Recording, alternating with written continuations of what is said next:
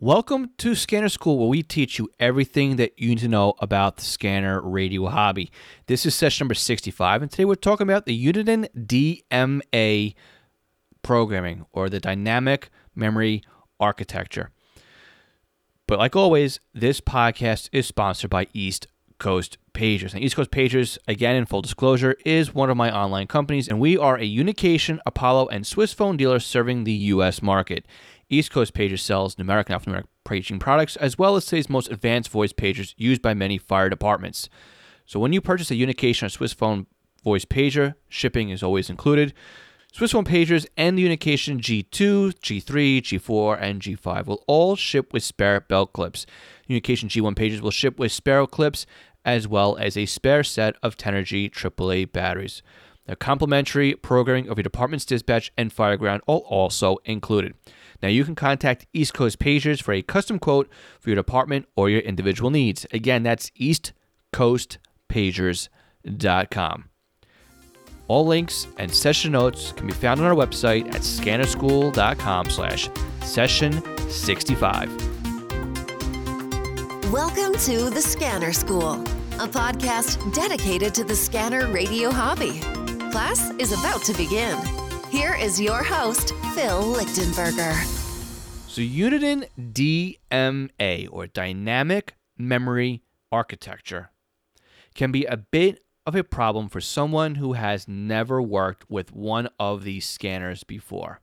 But by the time we are done with this podcast, you will be an expert at DMA programming and will hopefully be able to tackle your next programming job with confidence and ease. So in order to help you with the programming, I've set up a flowchart that you can download at scannerschool.com/session65. And this flowchart will help you navigate the little confusing world of DMA programming. So let's talk about Uniden's programming, and we'll go back in time quite a bit. We're going to talk about, Uniden's first synthesized models that allowed you to program a set of memories via the keypad. Now, this was typically the setup where you had a certain number of banks and a set number of memory channels within those banks. So, for example, maybe you had 10 banks of 10 memory channels. That would give you 100 memories that you can store in the scanner. Things would be laid out differently depending on what type of scanner you had, but maybe you had 10 banks of 30 for a 300-channel scanner, or 10 banks of 5 for a 500-channel scanner like the BC780 XLT, or maybe you had 10 banks of 10 banks of 100 channels to give you 1,000 channels total, such as like the 785D, the 796, or you could have something screwy like 5 banks of 50. Yeah, that happens too when it looks at the BCT8. Head scratcher.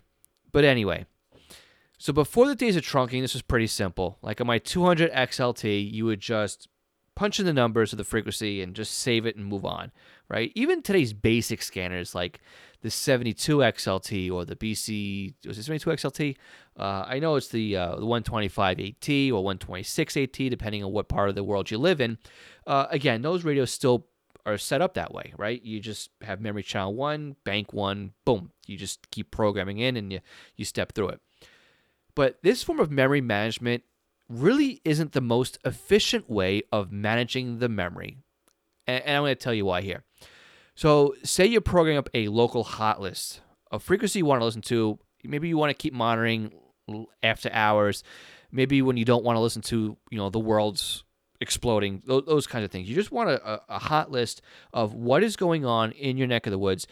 Maybe it's a compromised bank that your wife allows you to keep the scanner on in a certain area of the house. Now, again, we talked about, if you want to listen to a really cringe-worthy episode, I did an interview with my wife. We talked about, having scanners in certain rooms of the house and what was considered acceptable and what. But you can go back and listen to session 60. That was just a few weeks ago. Again, scannerschool.com/session 60 to hear what my wife's take is on listening to the scanner in certain rooms of the house and that kind of thing. And maybe you can relate to that as well. But going back to the topic at hand here. So you have a hot list, and like I have a hot list set up where it could just be, my local fire department and my neighboring fire department. and maybe where my parents live, and that's really about it. Sometimes I just leave it right on my local department, and sometimes I have it scanning maybe 8 frequencies. But if I had a scanner that had 100 channels per bank, well, all of a sudden now I've got like 92 memory channels that are left empty because I don't want any other thing going on in that memory bank. I just want my local hot list. That's really inefficient. Now, instead of having 1,000 memory channels at my disposal, right, I only have 908. Big difference than what's written on the side of the box. So you can see kind of now where DMA had to really come into play, because it allowed you more to allocate memory where it was needed the most. And if you didn't use the memory, you didn't lose it. You could use it someplace else. So now let's flip this around a little bit. Say your local county or parish. Again, I talk counties because that's where I live. But I understand too, like in other places, you can call them parishes or townships or those kinds of things. So let's just say that you have a lot of frequencies in your local county, parish, township, whatever you want to call it. You may need to stack 2 banks, maybe 3 banks together to get everything that you need in that in that area to scan together.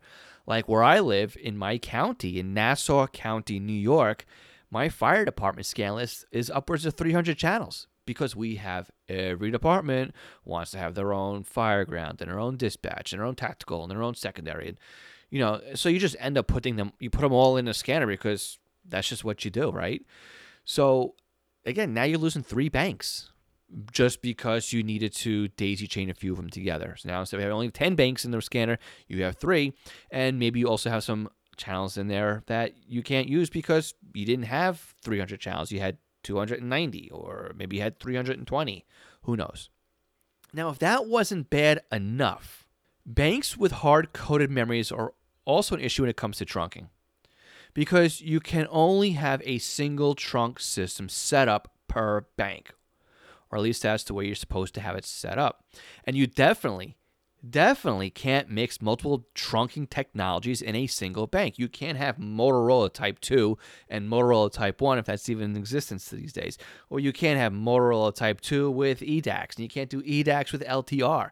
This is a whole big problem. And where I'm from, yes, we have multiple trunk systems in the same area that have this same type of agency on it.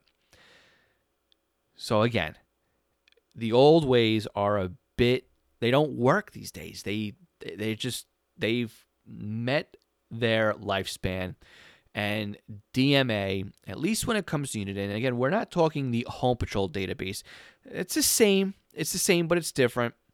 And we won't really touch on that in this time around. Well, I think we'll save that for an entirely separate, dedicated episode.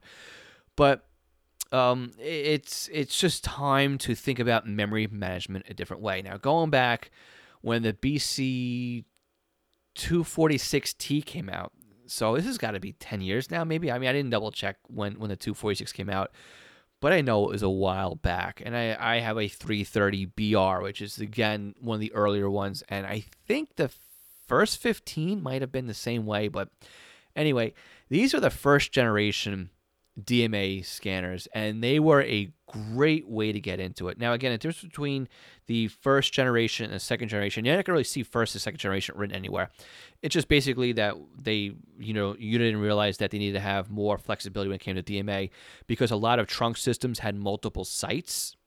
So the second generation, I like to call second generation, allows you to stack multiple sites when it comes to programming. And again, I'm getting out of order for my notes here, but I just wanted to touch on that now because I'm thinking about it. So again, before we get really, really confused here, you can find an easy flowchart and more resources by going to scannerschool.com/session65. So again, DMA is a great way to manage the memory in your scanner. So from now on, if you need a bank with only 1 or maybe a few hundred frequencies or talk groups, you can set it up that way. And you do not waste any empty memory channels. So your banks can be as small or as large, basically, as you need them. So how do we break down DMA so that we can use it? So again, it's a little bit different when it comes to conventional or it comes to trunking. And we're going to talk about those completely separate, and we'll put a pretty bow on it at the end. And again, what is nice about DMA2? You can mix conventional and trunking or multiple different kinds of trunking when it into a single bank. Now, for future references here, also, we don't have any more banks. They're all called scan lists. All right, banks are gone when it comes to DMA. People kind of use them interchangeably because it's easy to remember what a bank is, but from now on, a bank is a scan list. And you're going to find out why we call them scan lists when we tie this up again at the end anyway. So conventional. In order to start setting up a conventional system, you first need to set up a system. That's the first step. That's the first thing the scanner is going to ask you to do. What kind of system is this? Now, again, if you're programming by hand, you'll need to cycle through the memory, and depending on what radio you have, your choice is going to be Motorola trunking, conventional, LTR, EDAX, DMR, NXDN, P25, and maybe even a list will go on if you're listening to this 5 years down the road and Uniden happens to add something else in the scanner. I don't know. If you're doing this via software, again, you're going to push the new system button. You're going to select conventional. So again, it doesn't matter if you're doing this via software rather, or on the keypad. So for conventional, we're going to select the conventional system, and then we need to define one group, at least one group to get started, because where we put our frequencies are into groups. So again, we have a system, groups, and then inside those groups, we have all of our frequencies. Here's an example. I'm going to build a new system, and I'm going to call it NYPD. It's going to be a conventional system. In the first group, I'm going to define as a citywide group. All of the frequencies inside of the citywide group will be for all the main dispatches that cover all of the boroughs of New York City. So citywide 1 through citywide 4, SOD, traffic, command, etc. If it's going to be used for the entire the entire city, it's going to be in the citywide group. Then I'm going to create a group for each of the 5 boroughs in New York City. So we have Manhattan, we've got Bronx, we've got Queens, we've got Brooklyn, also known as Kings County, and we have Staten Island, which goes by Richmond County as well. Inside each one of these borough groups, I'm going to program in the precincts that will cover each borough. So only the precincts that cover Manhattan, I will program into the Manhattan group. Only the precincts that cover Brooklyn will be in the Brooklyn group, Queens, the Queens group, etc., etc. I'm also going to create a group for the tactical channels. So TAC A through, I guess it goes to J. We'll have one for transit. We'll have one for schools. We'll have one for parking enforcements. So now to sum it up, I've created a conventional system I've called NYPD with 9 subgroups. And each one of these groups will have the frequencies that operate within that group. Now, yes, I could have just created a group called NYPD and put everything NYPD in that group. That's perfectly acceptable. But I like to get a little bit more granular when it comes to it, especially when it comes to tweaking how the scanner is going to start scanning. Because now, instead of just locking out the scan list, you can also lock and unlock the groups. So we'll talk about that again in 1 second. So let's talk about it this way. We have a county, a township, or a parish. Under that county, maybe we'll have some villages and towns. Those villages and towns may be the groups within the county. So we can now simplify our program just by saying this frequency is fire, this frequency is DPW, this frequency is for emergency services, this frequency is for police. Instead of tagging them as town plus fire, town plus police, town plus this, because we only have 16 characters to use in our designation for the alpha tag. So when your scanner then shows your system, it'll also flip-flop back and forth with the group name. And then underneath it, you'll see the alpha tag for what the frequency is. So for example, we'll have county, village on the top row, constantly alternating. County, village, because that's our system group. And then below, we'll have the alpha tag for the frequency. So fire. So it can say Nassau County, fire, Massapequa. Suffolk County, police, 2nd precinct. This way, it makes things a lot easier to alpha tag. Makes things easier to see or break down when it comes to the scanner. So where I live, I like to monitor my local fire battalion. We're Battalion 6 where I live, but 8 blocks to the north of me is the beginning of Battalion 9. I also like to monitor the countywide dispatch frequencies. So I have a conventional system in my scanner called Nassau County Fire, because that's where I live. Each battalion is defined as a group. Battalion 1, 2, 3, 4, 5, 6, 7, 8, 9, and countywide.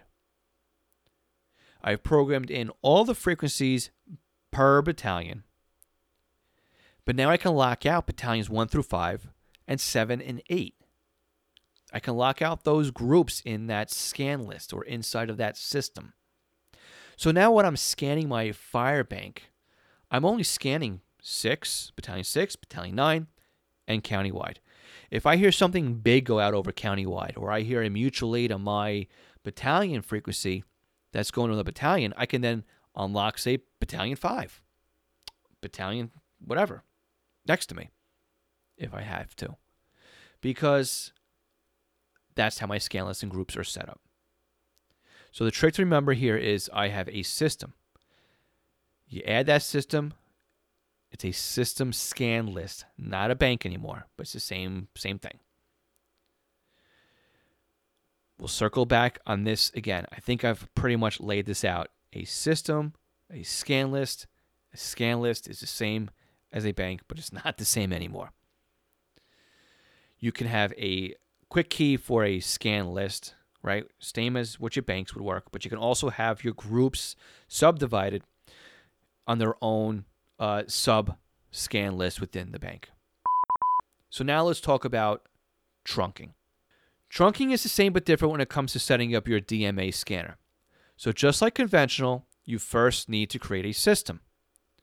You'll define this as any one of the trunking protocols that your scanner supports. You'll also need to define a group, and inside of these groups are where you're going to put the talk groups, the trunk radio IDs, right? So far, nothing's changed.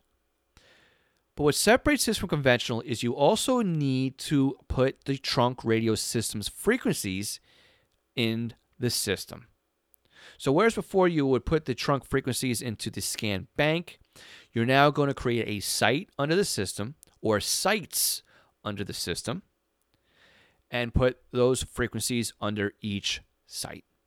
Also, don't forget to change each site band plan or the rebanding tables if you have to do that as well. And again, this is on a per site basis. When I say per site basis, also, you can have, now again, remember, let me back up real quick here. The earlier DMA scanners only allowed you to have one site per system. If you needed to scan multiple sites, well, you had to reprogram in that system multiple times. You don't have to do that anymore. You can do the north site, the east site, the west site, the south site, all under a single system. And what your scanner is going to do is it's going to cycle through each site and look for the talk group IDs that you have defined underneath that system in each time it goes through each one of those sites. Okay? Makes it a little bit pretty. So again, how do you toggle these trunk systems off and on by using your scan lists? Well, each site is defined a scan list. So you can have the north site on a scan list, the south site on a scan list. Maybe you want to do the east and west together on a single scan list. Or maybe you want to take all four, north, south, east, west, and put them on a scan list. You can just assign them all to the same key. Very easy to do. Okay, so let's put all this together. Let's put the bow on here and wrap this thing up. So you have a conventional system, and if you assigned a scan list number to that conventional system, you have a trunk system. You assigned the sites in that trunk system to a scan list.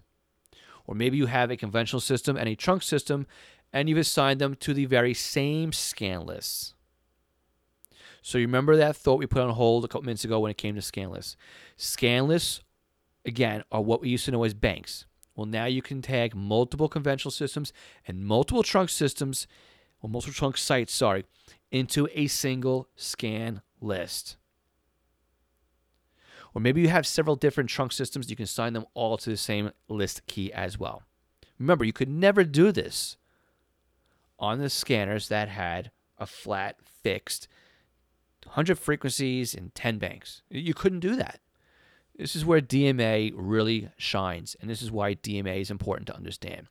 So let's go back to our NYPD example we talked about before, right? I have a conventional system. I've got a citywide group. I've got borough groups, school, transit, parking enforcement, et cetera, et cetera. But NYPD also has talk groups on the 400 megahertz Motorola Type 2 system. They have a couple of sheriff's groups on the 800 Type 2 system. And we may start to see, if I haven't looked recently, but you might find some on the brand new 700, 800 P25 system that's operated in the city. Now, again, NYPD is conventional for anybody who's scratching their head here. There's some sheriff's talk groups and commissioner, and I wrap them all up together when I do my NYPD scanning. Or let's look at it a different way. Where I am with my fire districts here, right? I have got the conventional system with all the battalions and the countywide. But I also have to program in my EDAX system because it still has fire talk groups assigned to it, even though they're not really used. But there's also the P25 system, and the P25 system has the fire marshal and hazmats on there. And it also has battalion frequencies, again, that aren't really used. But I want to be able to monitor them. So I have my P25 system, the EDAX system, and the 300 plus conventional frequencies all on a single scan list. Now, again, subgrouped in by groups. All right. So, I think we've got that figured out here, right? Again, if you're confused or if you need to see a flow chart, you can go to scannerschool.com/session65. This flow chart will help you map out what it is you have to program and how you have to put it together again. So, everything we talked about functions the same way if you're programming a DMA scanner by hand or by computer and using software to get the job done.